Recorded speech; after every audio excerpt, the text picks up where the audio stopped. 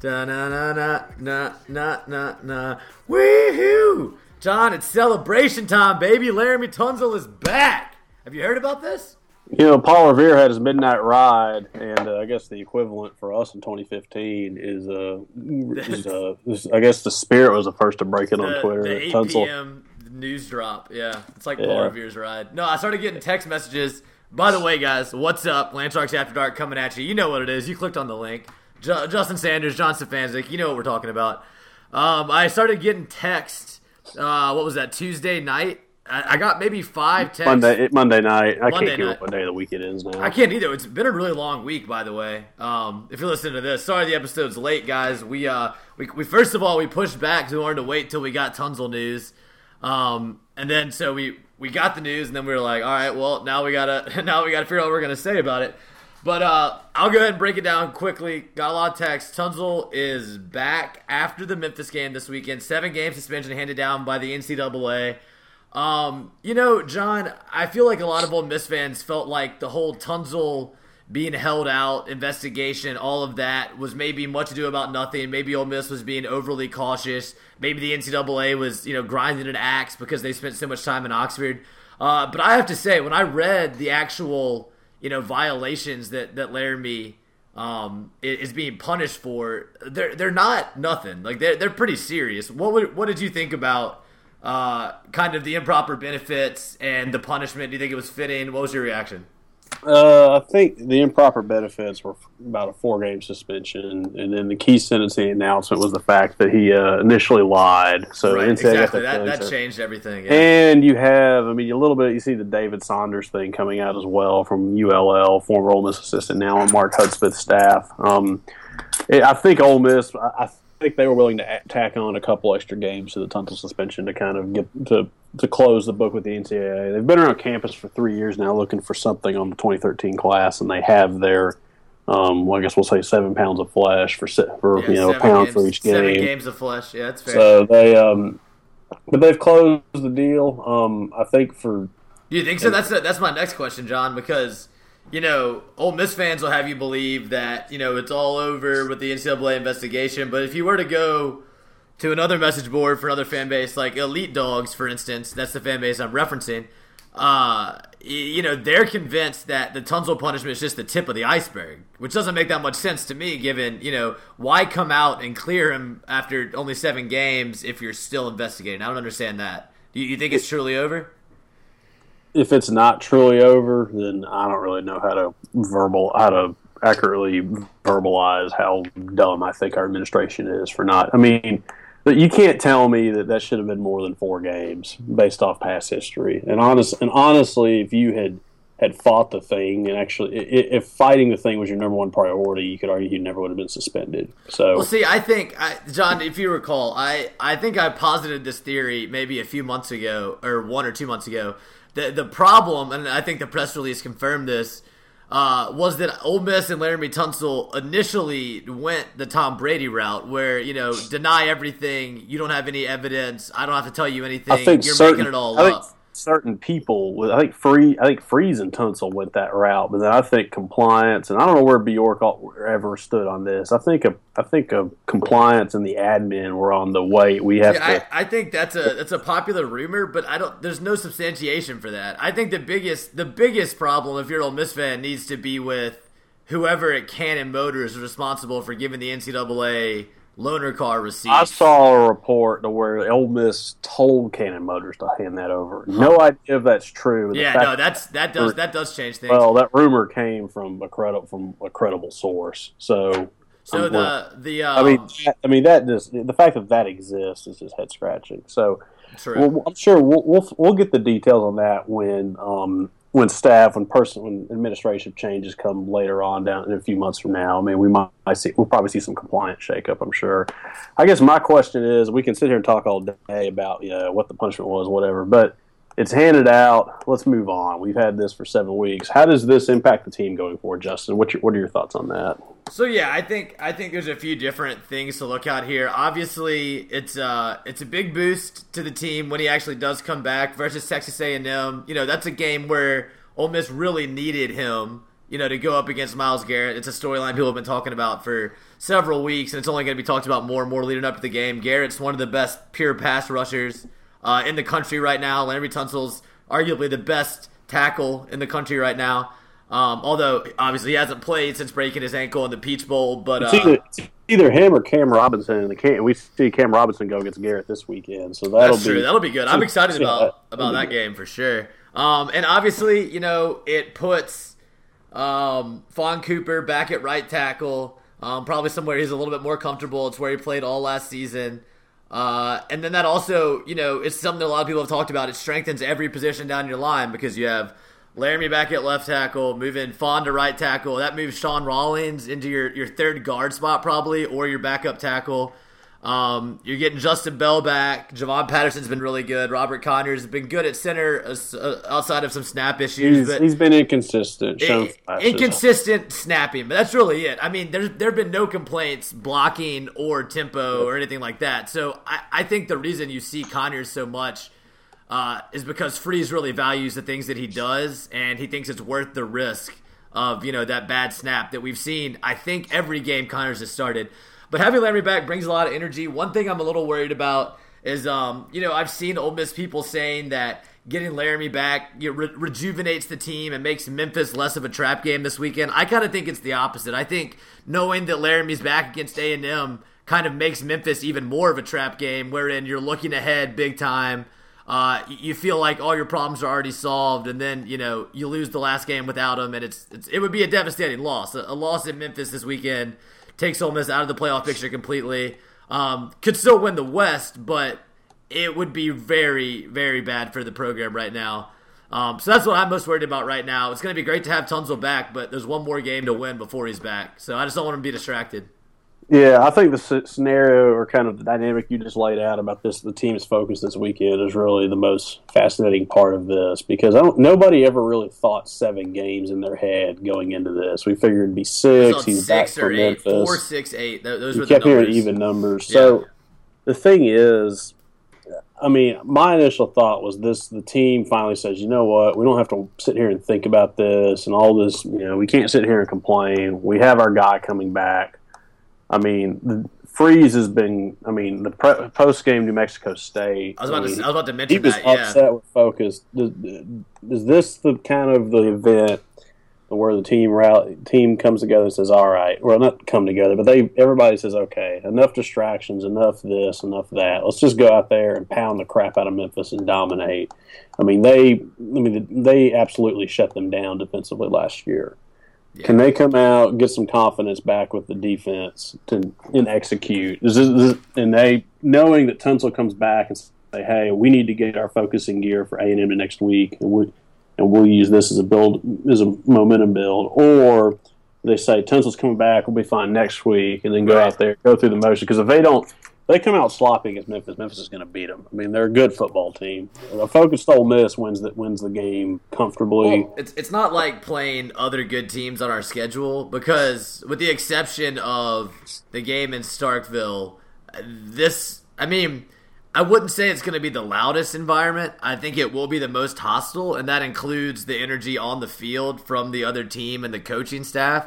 I mean, a 6-0 Memphis with a chance to beat Ole Miss in Memphis, that's about as Super Bowl as a regular season and non-conference game gets in college. Like, they're going to be beyond pumped. There's no cowbell since 11 o'clock, so I don't know how buzzed the fan base is going to be. But they will be intense. Do you understand my argument? Yeah, I know what you're saying. Hostile environment, not just loud. Yeah, have you seen the T-shirts talking about? Is it a bear hunt or something like that? Go the hell Ole Miss and beat the school down south. So awesome. It's kind of the opposite. No, honestly, this is one of those games where if you're an Ole Miss fan, you get nervous the week before because you can imagine how terrible it would be. But at the same time, after the game's over and you stomp them, you're like, yeah, I'm pretty glad I played them actually, because you got to remind them every now and then, they're a real spot.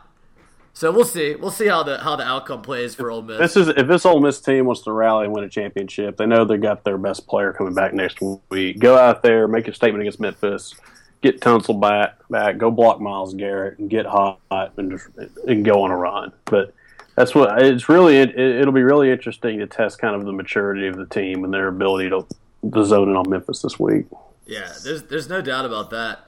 I think it'll be interesting too to see how having Tunzel back changes offensive strategy. I'm not sure that it will because honestly, Freeze is pretty stubborn when it comes to play calling and stuff like that. Although after the first loss of the season is generally when Freeze is more willing to change things. But if we don't see different scheme in the running game, I think you really have to. Everybody has the right to get frustrated with the coaching staff. Well, let's talk about some of the. We have a few other headlines we're going to hit in this first section that aren't related to Ole Miss, but we can talk a little bit before we move on about the different formations that we saw in the New Mexico State game.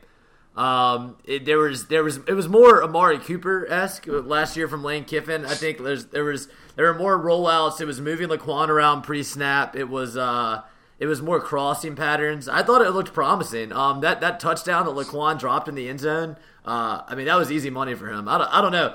I think there could be something to get Laquan more involved in the game. That was the rumor that was going around last week, was that the offensive coaches had a come to Jesus moment over using Laquan. So we'll see. You have to imagine with an improved offensive line that only helps Laquan have more time to get open for Chad to find him. I think Freeze went into the Florida game thinking I can be conservative, let my defense get us in the game, and then go from there. Well, defense gave up plays after the first drive. They fell behind and then couldn't get it going, and then just kind of snowballed from there. He now understands that in order to maximize what the team's potential, he has to call plays to where the offense is every bit or more important than the defense in terms of controlling the game, and bringing Tunzel back helps to no allow doubt him to about do that. that. Having Tunzel gives your offense a lot more capability to control the game to begin with. Anyway, we saw Ole Miss get beat in the trenches bad against Florida.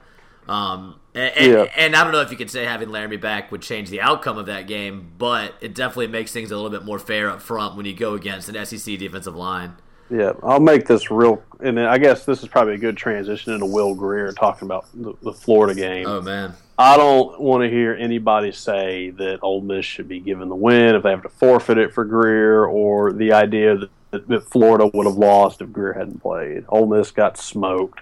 But I agree. The hypothetical game is kind of silly in this situation, but I'm not ready to say that Treon Harris would have dismantled us like Will Greer did. Well, no, it would have been closer, I think. But Ole Miss got smoked on both lines of scrimmage, and Florida would have won that game 9 out of 10 times with any quarterback out there. The way the rest of it went down that night. So before we talk about Greer, obviously that was a big story in college football this week. Pretty interesting, funny developments there. Do you think that this is the thought I've had, the last few days? Is it fair to say halfway through the season that the defensive line has been the biggest disappointment coming into the season based on what we were expecting? I don't think they're a disappointment. I think teams have come in and schemed against them. I think the biggest disappointment is the lack of the linebacker and secondary, and really Womack and everybody to adjust to the idea that people are going to call plays that minimize the impact of the D line. They're going to throw the ball short. They can't play the inside receiver, and they can't tackle. True, that's true. Short of the. That to me, the D line. If they were playing proper third down defense, covering the guys inside and tackling, then you'd say the D-line's doing their job. Quarterback's got to throw the ball within 2 seconds. There's no threat of getting beat deep on third down, but the back end hasn't been able to execute that. So with Hilton's better at Husky. He's better closer to the line of scrimmage. That's an improvement. Sounds like Tony Connor's out for the year. I'm going to assume he's out for the year now based on Freeze's lack of confidence in the recovery. It sounds like LSU's the earliest he'll be back, and feels like the rest of the year. So they'll have to make hay with Hilton at Husky. So that means, it doesn't matter because Tony's a true junior, but he'll get a medical redshirt for this year if he ever needed it. It sounds like he's interested in coming back next year, and if he is healthy next year, then he'll go pro. So, but if they don't play him, then he'll he'll get a medical red shirt. But it wouldn't matter because he has another true year. They're not going to save him for a medical red shirt. If he can come back. Oh, they'll use it. Because he has a true year of eligibility left anyway. Yeah, if he can come back for the state game or like a playoff game. He will, yeah. Well, it could be like a Chief Brown last year where he could come back, but he wasn't really effective at all. But I'm reticent to assume Tony could come back next season just because, it's almost like I want him to go to the NFL because I get so nervous when guys turn down the NFL and come back. Draft stock, though. I agree. No, I'm saying it really changes the defensive outlook for next season if he does come back. It's a huge piece to build around in addition to all the young talent we've redshirted and been bringing up a little bit. I mean, having him back there to transition between the 2013 class and the 2016 class would be a huge asset for next season. Yeah, because effectively you only have to replace one safety and not three because Hampton's going to be the starter the rest of the year at free. So that works out. But we can get to that. Yeah, later. we'll get to all that later in the season. So yeah, like I mentioned, we're doing a little roundup of headlines here. John already mentioned Will Grier, Florida quarterback who beat Ole Miss, suspended for 1 calendar year for illegal substances. I heard it was Ligondrawl, and then I also heard Florida saying that it wasn't Ligondrawl. It's something you can buy at GNC or something, but it's still totally banned in all sports. I don't really know much about it. It's like a muscle growth supplement or something. I don't know either. He got caught. Florida's trying the appeals to try to get him to where he can at least play all of next year and not miss a calendar year. Yeah. Honestly, I think that would be a fair suspension. Him miss the rest of this year. I tell you that the big question for me, in fact, there's probably more of this that goes on in college football than we realize. And my question is this an isolated thing with Will Grier, or was the flu in Gainesville a couple weeks ago? That's what I was about to say. I heard a rumor that Will Grier having the flu was actually a failed drug test cover-up. This is before the Ole Miss game. I heard this rumor. And then he played against Ole Miss, beat us. I didn't hear anything for a while. I figured, I guess there's nothing to that. But it really seems like at this point, Florida might have internally tested him, found out, he was positive, and then he has the flu, so you can push fluids all week and try to get it out of his system before he actually takes an NCAA test. I have no idea. That seems like a convenient excuse. I really don't know. But I guess your question would be, if that was what was going on with Grier, what about those 18 other players that had the flu? Are they also, suspect? I don't know. It's a very strange situation. I haven't seen this happen in college sports. What's the best comparison you can make to this? When's the last time something like this happened to a major quarterback at a major program? I can't really think of anything. I can't think of anything. It's always autographs, but you never hear about substances or anything. So I wonder if he failed a test multiple times too. I think that's what happened. I think he failed the test before the Ole Miss game. So I think that's the only reason why you can make any argument is because I think the school is by rule supposed to sit him from the first failed test. But McElwain said he didn't even know about it until 4 days ago or something. So some message board had the whole exactly. story. Yeah, I saw that too. It's just pleading the fifth essentially, which I don't. That's if I were him, that's what I'd do. Yeah, it's whatever. If Ole Miss wins out, there's a pretty good chance that they're going to see a Will Grier-less Florida in Atlanta. So I'd be happy with that. I'd be happy with that rematch. Yeah, because Georgia's no good because they got smashed this weekend. Tennessee's not going to run. Tennessee's already out of it. They've already lost to Florida and to who they lose to? Arkansas. Florida, Arkansas. I thought they lost another East game too. No, they've only lost 2 East games. Yeah, you're right. Then Oklahoma's the third loss. So they, they're 3-3. I think Georgia, if LSU beats Florida this weekend, then Georgia controls the East still. But Florida's going to beat Georgia probably. We'll see. Yeah, I would think so. We'll see. The East is that the game? Is that the game that's always in Jacksonville? Yeah, I think Florida probably should win the East even without Greer's because the East. I agree. So I agree, and just because the 2 losses that Georgia has, it's rough. Moving on to another Florida connection, Steve Spurrier retires immediately, effective Monday night. I guess I'll start with my The thoughts on old this. ball coach. I guess we knew Spurrier was gonna. I mean, I feel like he's gonna retire after the season. Doing it immediately is, I guess, it's a little surprising, but I have no problem with it. I don't know if you do. If I'm South Carolina, and I know he was going to retire after the season anyway. I think 95 out of 100 people would have agreed with that.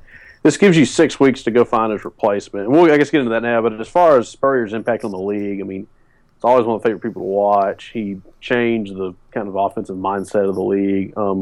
Turned Florida made them from an irrelevant program to a relevant one. Went and doubted in the NFL for a couple of years, didn't work out. Then he chose to come to he could have had a top job if he'd wanted it, but chose to come to South Carolina and built a winner, got them to Atlanta. Did not win the league, but beat Clemson a bunch, had 3 straight 11-win seasons. I mean, really changed the face of the program. It'll be interesting to see if they can maintain his level of success afterwards and who they may go hire from a coaching standpoint. I saw something where apparently the athletic department's in $150 million in debt, so I think they're going the assistant route. But ooh, ouch! I haven't confirmed that, but I saw if that's true, then that's a little that's disconcerting for a South Carolina fan. They built that baseball stadium, and that's true. It wouldn't surprise me, but interesting. Nevertheless, we wish. I hope.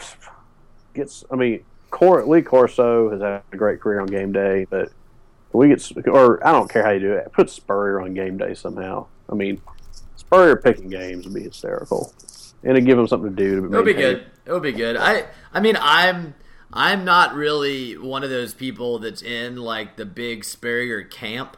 Yeah, I think Spurrier is a lot of fun, and I love his comments, his press conferences and stuff. But I mean, sometimes the stuff he says is dumb. He's just being a jackass. That was part of his character, was just always being the standoffish thing. And I mean, the thing about Spurrier is you're allowed to do that, and you're allowed to be that when you're winning. But when you're not winning, you just look like a dumbass who is putting his foot in his mouth all the time. So obviously, I don't care if he retires. He's up there in his years. He's done a ton in the football world already. I'm not mad at him for quote unquote quitting on the team or whatever. Like, I don't think the team is going to do any better or worse with or without him or the interim. This season's kind of already a wash for them.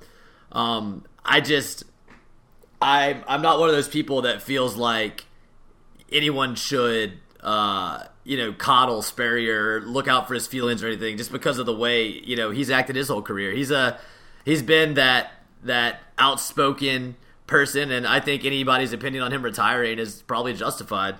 He kind of brought it on himself, any of the criticism. But, respect to Steve, respect to my friend Chris, who listens to the podcast sometimes, big South Carolina fan. Hope you all find a good coach.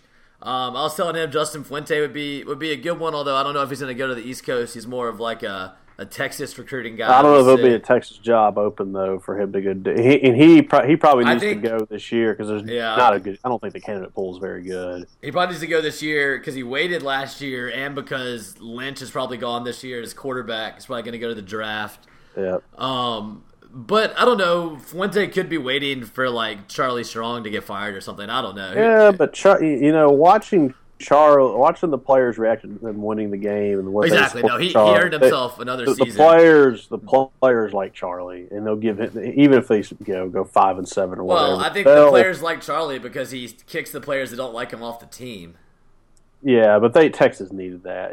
Charlie, and they don't have an AD yet to hire a new coach at Texas anyway. Charlie, and I think beating Oklahoma, is enough for this season. That's really all he had to do. Charlie's a quality coach and should get another year. And I think he will. You can't bring in. If he gets fired, then somebody else he'll land on his feet just fine with a solid gig. Oh yeah. Well, if he gets fired, he could go to freaking USC or something. Like he still has a great reputation. Even somebody came and made the right offer to him, I think he'd leave Texas. Yeah, because that fan base is crazy. It's like the Alabama of Texas, but except they don't win that much anymore. Except they're dysfunctional, and you got to deal with Longhorn Network and just all kinds of that weird stuff. So to transition to our last headline, we're going to talk about CFB stuff. I mentioned USC looking for a new coach. That would be because Steve Sarkisian has been fired or resigned, who knows, and entered into a residential rehab program for alcoholism. Apparently he was coaching drunk he's sounds like he's had an alcohol problem, and it was for a long time. That was the final straw. Pat Hayden took a chance, and it didn't work. And if Pat Hayden survives this, it sounds like he is. That's inexcusable. Yeah, had a hot take from Austin Miller in a group text of former. We had Austin on the podcast a couple times. Yeah. He's a contributor, and probably have him back on again at some point. Because I'm sure he wants to talk about North Texas. He goes, with all the morality and high ground in media these days, why aren't people getting on Hayden for making his players be around basically somebody with a disability or a problem? And I thought that was a fair point because for whatever people, Stuart Mandel, SI wrote a Pat Hayden should go article, and then the next day tweeted, said he's here and he's going to stay, and I retract that column or whatever. I agree with you. When do national writers ever lay down like that? I want Pat Hayden's status, man. That's pretty, for real. No, for real. I totally agree with you. I think Pat Hayden was trying to act like, he had no idea, and, he was a victim in this too when... if you're the athletics director, the character of your coaches is among the most important things that you can determine. You have to be able to trust, especially your football coach. And the USC is a big football program. If you don't know what kind of a person they are or know about, something that big that they struggle with in their life, I don't think you're doing your job as an AD, which I think y'all are totally justified in saying that. It's not like Sarkisian was a top-of-the-line A-list hire anyway last year. It was kind of somebody that knows the program. And then you bring in somebody that's close to the program and has a problem. It's just like... That's true. It's a horrible hire. There's no way to defend it. So, but I don't hopefully they'll bring Ed Orgeron back to be the interim again. He doesn't have any kind of problems. Everybody's speculating if Kelly gets tired or gets the axe in Philly. It was to see where they go because everybody thought they were going to hit a home run last time, and then it didn't happen. So we'll see. Like I said, I'm just surprised Hayden's still going to be the guy hiring this next coach, which appears what's going to happen. Yeah, I agree. How about a hypothetical? Sure. If Ole Miss was to win out, or LSU, or A&M, and Alabama won out, and they still sat at home with only one loss and missed the playoffs and missed Atlanta, do you think Nick Saban would enjoy that offseason? How much do you think he'd take? Going 11-1 and then still being called a terrible coach all offseason, do you really think he wants to do that? He's getting up there. Do you think? I'll tell you the best Saban theory I've heard is actually Jeff Panico, who's up here, here in Boston, a fraternity brother of ours. For those listening unaware of the connection, he proposed this. He goes Saban to the Colts, and I was sitting there going, because Pagano's getting fired because he and Grigson don't get along, and who's a better? There's not really any clear option to replace quality guy that would change jobs. And Saban would come in, have a quarterback, and then build a defense. It'd be about a 3 or 4 year run, try to go win a championship. I could see that. I don't know if Indy would think that way.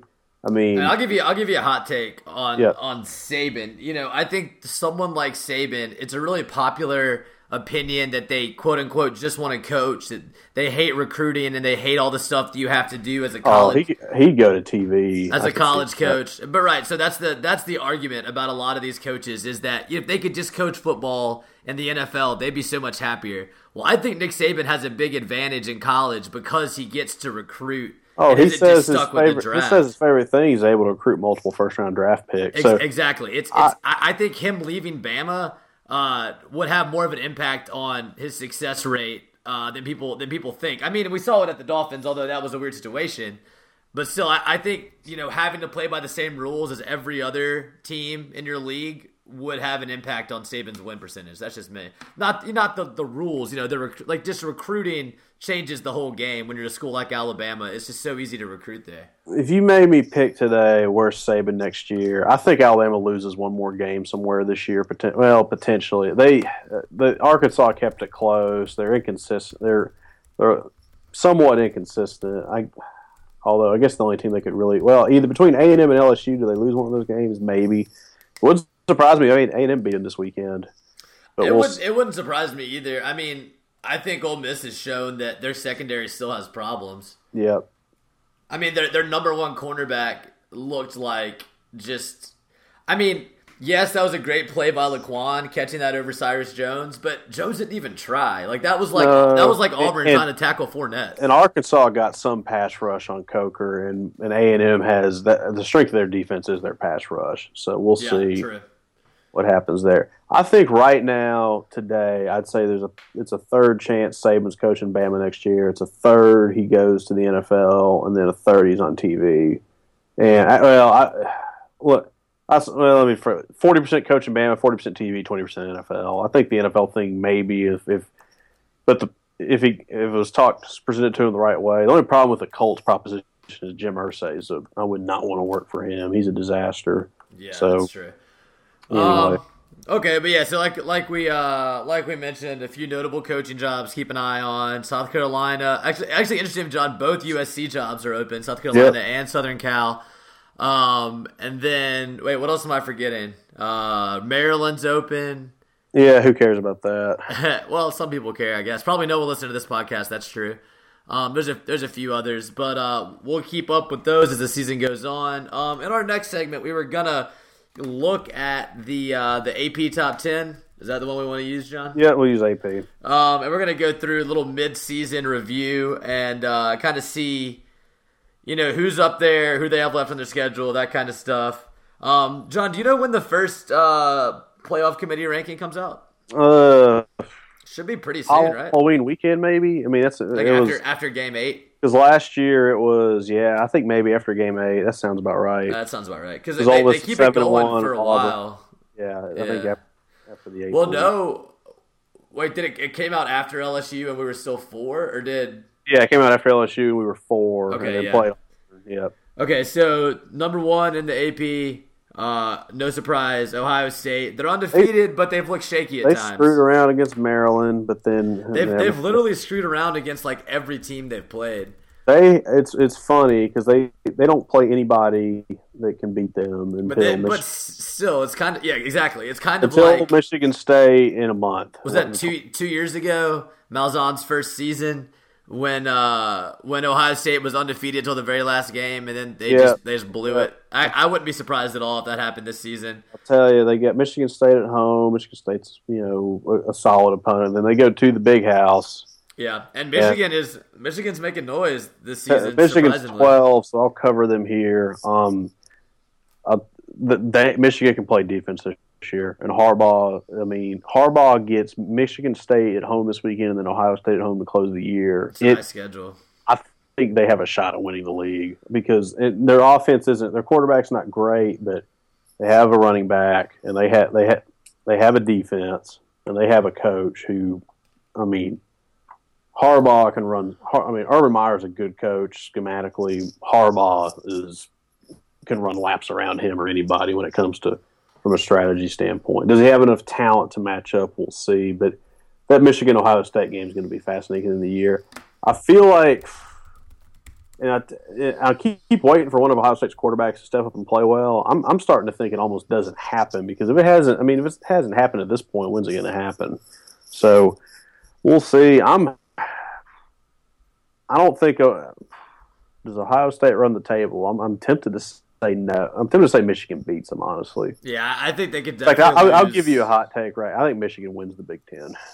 Well, I think that's fair to say. The Big Ten has its ups and downs. We'll know about Michigan State this weekend because they get them at home. Because they get the 2 of them in the Big House, and that team is hungry to accomplish something, and they have the right guy and the right attitude to go take this.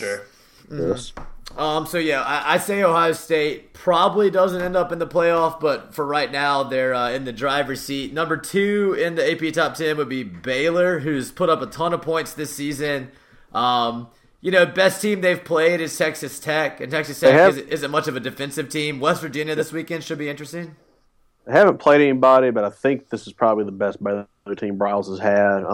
They'll play the winner of them and TCU will win the Big 12 and have a playoff spot. Yeah, no doubt about that. I agree. Think TCU's injuries on defense. I think Baylor give Baylor the advantage. That game's not until November 27th, but that's definitely going to be the decider. It's at TCU.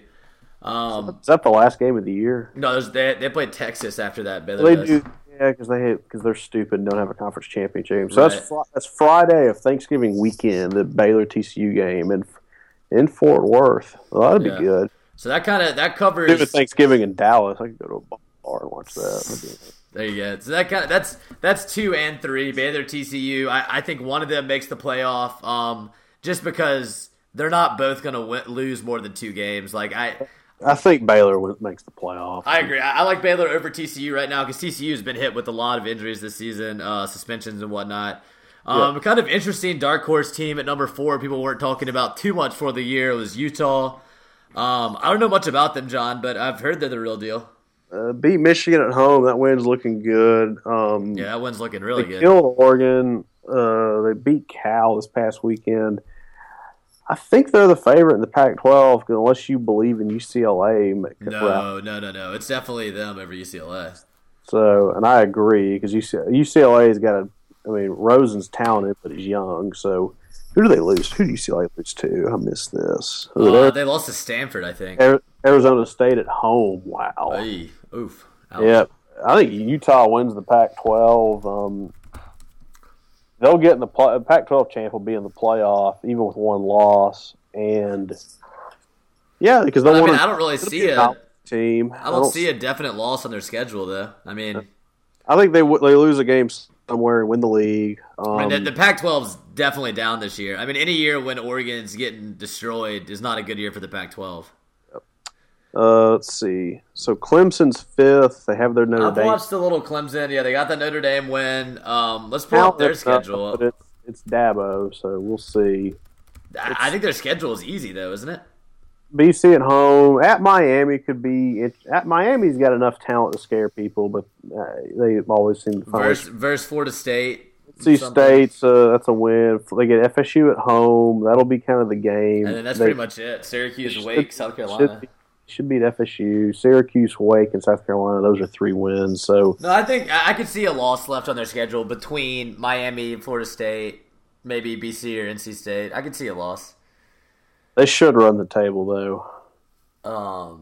Yeah, they should. They should. A lot of these teams should. I think they do it this year, just because if you exist long enough, you can accidentally go undefeated. So you're kind of writing Ole Miss out of the playoff here, John, because you've already got Baylor or TCU, Utah, and Clemson. And that's true. Ohio State has to lose to fall out. Yeah, Michigan. So that. And Michigan. Yeah. LSU's in there, A&M's in there.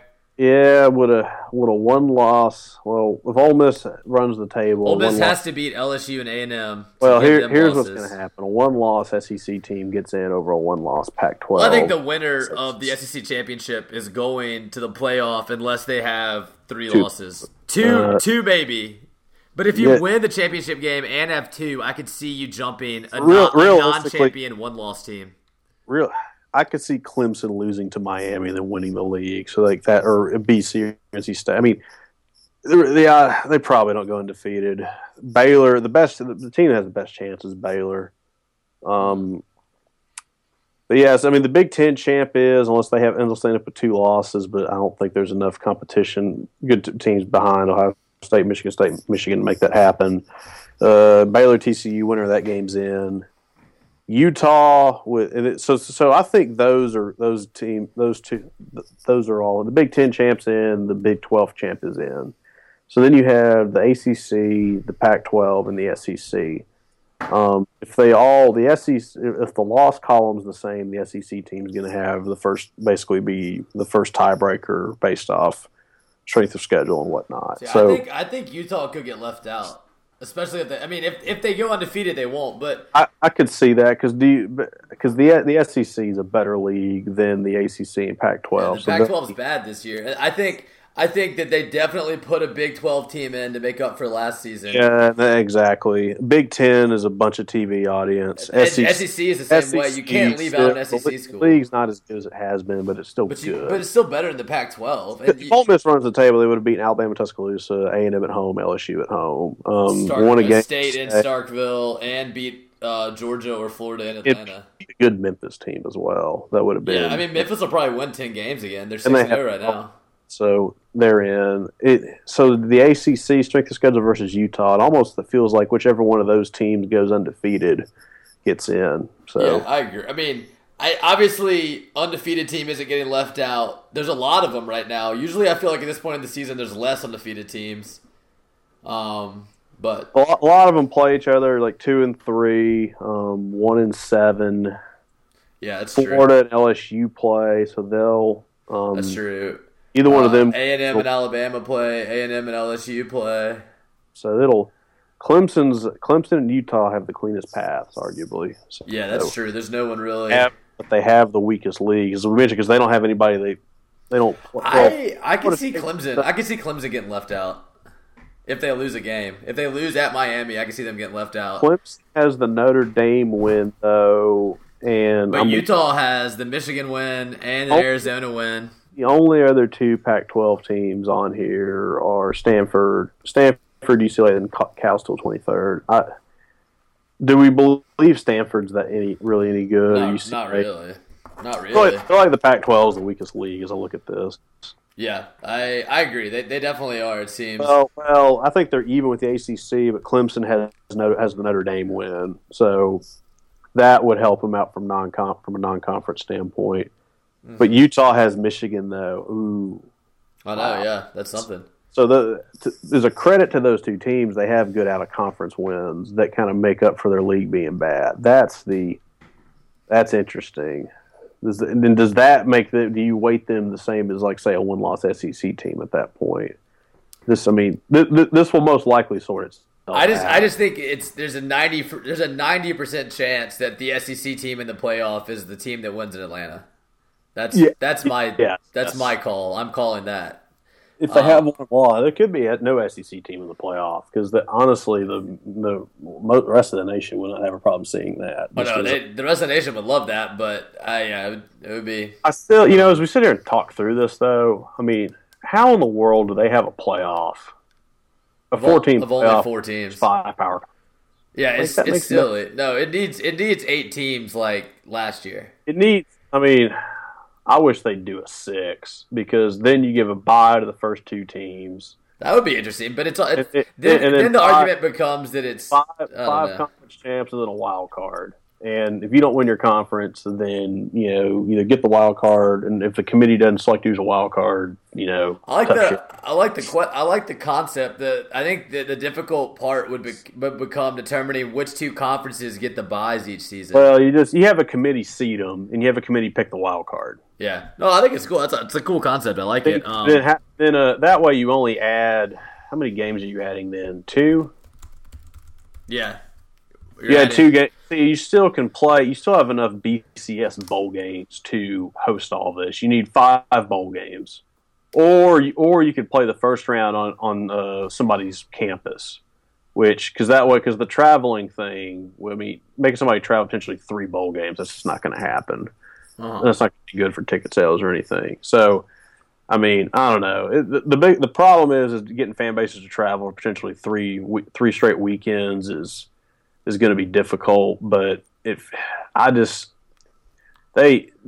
have to. You have 5 power conferences. Why in the world don't you have a playoff that can include all of them? So anyway, we will see what happens. I mean, who knows? Maybe the Pac-12 champ ends up with 2 losses, and it becomes obvious. But right, yeah. Usually that seems to be what happens. Is all these things become obvious in time, work themselves out. So anyway. Yeah, for sure. Okay, so this is the point of the show where we normally talk about what happened around the league last week. I don't think anything really happened, though, John. Nick Chubb got injured. That was pretty upsetting. Hideous to see. Georgia with another loss. Tennessee really just outplayed them. It's a head-scratcher there. Alabama beat Arkansas going away. Well, it was a close game for 2.5 quarters, and then Alabama had a big pass, and Arkansas knew that. Well, I think that's probably going to be what happens to Arkansas a decent amount. I mean, they can win a quarter or 2, but winning 4 quarters is going to be tough for a team that couldn't beat Toledo. Yeah, exactly. I mean, I mean, yeah, they just don't have it. I mean, especially with the injuries and with the draft losses, I just don't think they have the depth to. Yeah. Florida had a good win beating Mizzou handily and Como. I know Mizzou's not great, but at least defensively they can give you problems. Let's remember everyone's praise for Bielema last season was his teams only get better as the season goes on. This season will be an interesting test of that because I don't see them getting any better. I don't know how they would. Yeah, and Bama got a little letdown coming off a bit, just smashing Georgia. You know they were all fired for that game. It seems like Bama's on a letdown like most of the time they play at home or just play in general. Like usually they're just like, well, we don't really have to care about this, and they still win mostly. Yeah, I don't think there's any other game not that I remember. That's worth. I mean, LSU beat South Carolina handily. Yeah, so. no one's really interested in that. Looking at next week, good slate of games in the SEC and around the country. Yeah, I'm excited about tomorrow night when Auburn's traveling to Lexington to play Kentucky on a Thursday. That's I agree. Let's go Cats. Yeah, for real. You know I love watching Auburn lose. Yeah, Ole Miss Memphis is interesting. Obviously, we care as Ole Miss fans, but it is an interesting game because I mean it's a good game. I think for an 11, I'd watch it. On defense, they're going to have a long day, but I think they get their heads out of their ass. We shall see. Alabama and A&M is a real fascinating game. I don't know if you have a thought one way or the other. Let's run some lines. Let's start with Auburn. Auburn minus 2.5. It's tough for me to bet on that because I want to bet with my emotions, right? I would take Kentucky on that just because I hate Auburn. But really, Kentucky's been better this year, and it's at home. You got to love a home dog. Trust Sean White to win you a football game. You got to love a home dog on a Thursday. So the reason I say that is I'm actually typing in bets as we go. So I'm betting on Kentucky. There you go. Stanford minus 4.5 at UCLA. We can kind of do a little round. We're not doing Pac-12 lines, John. Cut it out. We do SEC lines. Come on. Okay. All right. Louisiana Tech plus 13.5 at Starkville. You gotta lay those points, dude. Yeah, I think that. You got to. You got it at 13. Yeah, because up at 15.5 is down to 13.5. I take that. I take the dogs. Exactly. I mean, we know how Dan Mullen likes to play non-conference opponents, and spoiler, it's not close. Is Louisiana Tech the Bulldogs, or am I making that? They both are. They're both the Bulldogs. Yeah. So I said the dogs. I mean the Bulldog Bowl. Maroon Dogs. No, this one is interesting, Johnny. You were saying this a second ago. Texas A&M getting 4 points at home against Alabama. That's scary. That's a scary line. Alabama's only a field goal off the line against. I mean, I think A&M can legitimately win the game. I'm still afraid to bet against me, especially 59-0 last year. That still scares me. I think Bama wins a one-score game, and I think it's actually a pretty entertaining. I think both teams are going to put up some decent amount of offense too. I mean, I think it could be like a 31-27 type game. I'm looking forward to watching it. I agree. It'll be a good game. I think the only team left on Bama's schedule that has a chance is LSU. Just because it's power on both sides of the ball. Yeah. I don't know. I think A&M is really good offensively, but I think Bama's more complete. It's kind of like what I said about Georgia. A&M's D-line is good. A&M's secondary. Lane Kiffin scheming against it's going to be exactly kind of matchup here.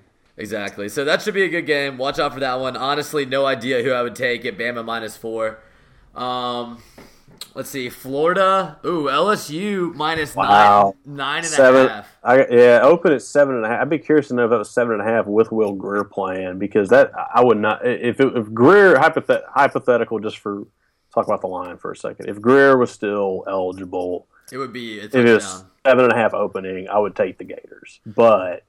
Well, no Greer, yes. Oh, but LSU isn't going to blow people out unless they're really bad. That's what I'm thinking. I mean, I think Florida can win this game with Treon Harris. I honestly believe that. I don't expect it, but I kind of agree with you. I mean, I think McElwain's a better X's and O coach. Seven that can contain Fournette, and Harris is not good, and they can make Harris have to do something.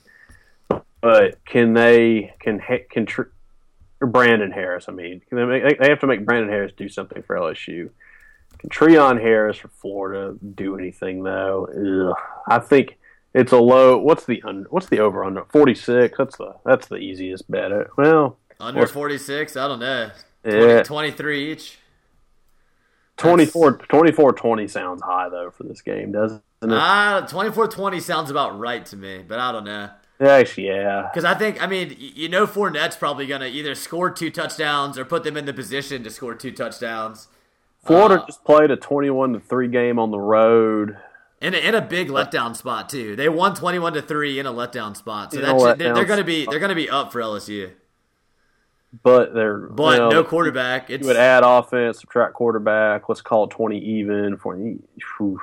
I like Treon Harris versus Brandon Harris. I like the under probably. Yep. But we'll just see how the running games go. Next line I got here is Georgia -16 hosting Missouri. Wow. I almost like Missouri there. Yeah, 16. Georgia will win, I think, easily because it's the game. Chubb and Grayson Lambert's not that great. Although the best pass but they got Sonny Michel. Best pass he threw the whole season got straight dropped by Davis. I mean, was. I think this is a game where Georgia gets to right the ship a little bit, but I don't know if they're gonna beat by 16. I don't know. Yeah. Moving on along here, Vanderbilt giving South Carolina 2.5 points. Might have to jump on the doors on that one. Carolina opened -8. It's gone to 2.5 with Spurrier retiring. I wish I had Vandy +8. That'd be a great bet. I feel good about that. No joke. I think Vanderbilt wins that game. I do too. I think Vandy's straight up. Yeah, you gotta take him for personal reasons too. It's very true. I've actually won some money on Vanderbilt this season. They're a little better than Vegas gives them credit for. Mason has improved them, and he will definitely get another year. And be interesting to see if he can take him. He's doing an okay job. I thought they looked pretty good at Oxford. I was at that game. I thought they looked pretty good. They're coached well. Yeah, no doubt they play well. As an AD, you look at that and say, okay, I'm going to consider the fact that when they got to Oxford, they had already lost to Western Kentucky and Georgia, and it was only game 4. Like it was tough to get them to play as well as they did in Oxford against a number 3 ranked team. I think he did a good job. Next, Ole Miss Memphis. Yeah, I was about to get to it. Next game now at 10.5 for Ole Miss. Yeah, I'm not touching this one, but. I don't bet because I think a 10-point win is quite possible. The over-under at 69, though, I will say my lock of the week is the under for this. Yeah, I agree with that, too. I think Ole Miss is going to score a lot, but I don't think Memphis scores more than 24. I think Ole Miss holds Memphis. They hold them to 17 or 20, and they score in the low 30s. Yeah, that sounds right to me. 20. Yeah. It's going to be a different game for sure than last year's game, which was a largely defensive struggle. I think this is going to be an offense on offense, but I think Ole Miss's defense, even in its current state, is much better than any defense Memphis has played yet this year. And I think Ole Miss's offense is much better than, say, Cincinnati or some of the other teams that have scored over 50 on Memphis. So it's easy to say it's a trap game and everything we talked about earlier in the show about how emotional they're going to be and the energy and all that. But on paper, it makes no sense for Ole Miss to lose this game. Yep, I agree. A couple other quick non-SEC lines until you yell at me. Notre Dame opens as at 2, now 6.5. I think you take the Irish there because Southern Cal lost their coach. Although if Southern Cal comes out and wins this game, it tells you everything you know about Sarkisian. Yep. So maybe you don't touch that as I think through this. Ohio State opens a 3-touchdown favorite against Penn State at home. Now it's only 17. Penn State's won 5 in a row since losing to Temple to start the year. Can they keep this close? I'm tempted to say take Penn State. Maybe Penn State being a good bet is because Ohio State, they haven't been able to blow anybody out all year, but we'll see. I don't know. Nothing really jumps at me this week, to be honest. No, I'm locking my bets in now. I'm taking Kentucky, State, and Vanderbilt, and none of them are really that exciting to me. Yep. I'm just trying to see if there's anything else that makes sense. I have friends that are taking Memphis. These are Ole Miss fans, by the way, but that's really more if you're one of those people that, wants that emotional hedge bet where, even if my team loses, at least I'll make some money or something. It's not necessarily, I'd say, an airtight bet. Okay, I just want to ask you this one. Michigan State, what do you think it opened at? Michigan State, I can't because I've already seen it. I know that Michigan's favored by like 10, right? They opened as a 3. Now I have it at 8 here. Yeah, I was surprised by that line. A ton of money on Michigan, which I think Michigan win. I almost want to go back to Michigan State now. It's an 8-point bet. I think I keep within a touchdown, but yeah. Let's see. Hey, I don't see anything that's really that great this week, to be honest. I agree. So yeah, that's pretty much the line. Oh wait! I lied. Texas Tech minus 31 at Kansas. Lay them. That's the best thing on this board. Minus 31 at Kansas. Yeah, that's pretty good. I might have to go back in and gonna want to throw up some style points. Do that. Yeah, no doubt. And we know Kansas isn't going to stop them. Yep. So yeah, that's our show, guys. Thanks for listening. We're very glad to have Larry B. Tunsil back, although I'm a little worried that we're gonna ruin everything if we lose this weekend. But hopefully Ole Miss gets out of Memphis healthy and with a win, gets to put for the first time, their best offense on the field versus A&M in what should be a great game. Yeah, we're looking forward to being there for that. Yeah, I know, John, you're going to be in town for the show. Welcome Tunsil back to the. That's going to be a great atmosphere. It's going to be a really good game. So I'm pumped for that one, no doubt. Cubs NLCS. Oh yeah, before we end, the Cubbies defeated the Cardinals in 4 games, won the series 3-1. It was pretty cool, man. As a Cubs fan, my first season as a Cubs fan, I feel pretty lucky already, but the thing that worries me about the Cubs is the offense is like all home runs, and as an Ole Miss baseball fan, I know that that's kind of not sustainable. Looking just at last year, for instance, but we'll see what happens. Should be playing either the Mets or the Dodgers. I'm hoping for the Mets. I don't really like the Dodgers that much. It's going to be interesting. John, your team, I know, just got eliminated, sadly, by the Blue Jays. Yeah, the Rangers got eliminated. They won a division, which nobody really thought they would this year. We can join the best fans in baseball, the Cardinal fans, and join our off season now. Hey, your season lasted a day longer than the Cardinals, so that's consolation. Yep. But yeah, guys, that's gonna do it for us here on Landsharks After Dark. Follow us on Twitter at SharksAFTRDark. Facebook, our website, landsharksafterdark.com. You can follow John and I on Twitter if you want. Just whatever you guys want to do, If you're going to be in Memphis this weekend, tweet at me. I'll try to meet up and we can hang out. I'm going to be in Liberty Bowl. My first Liberty Bowl experience, I believe, so looking forward to that. There you go. That's it. But yeah, guys, thanks so much for listening. We really appreciate it. We're going to talk to you guys next week, all right? Hotty toddy.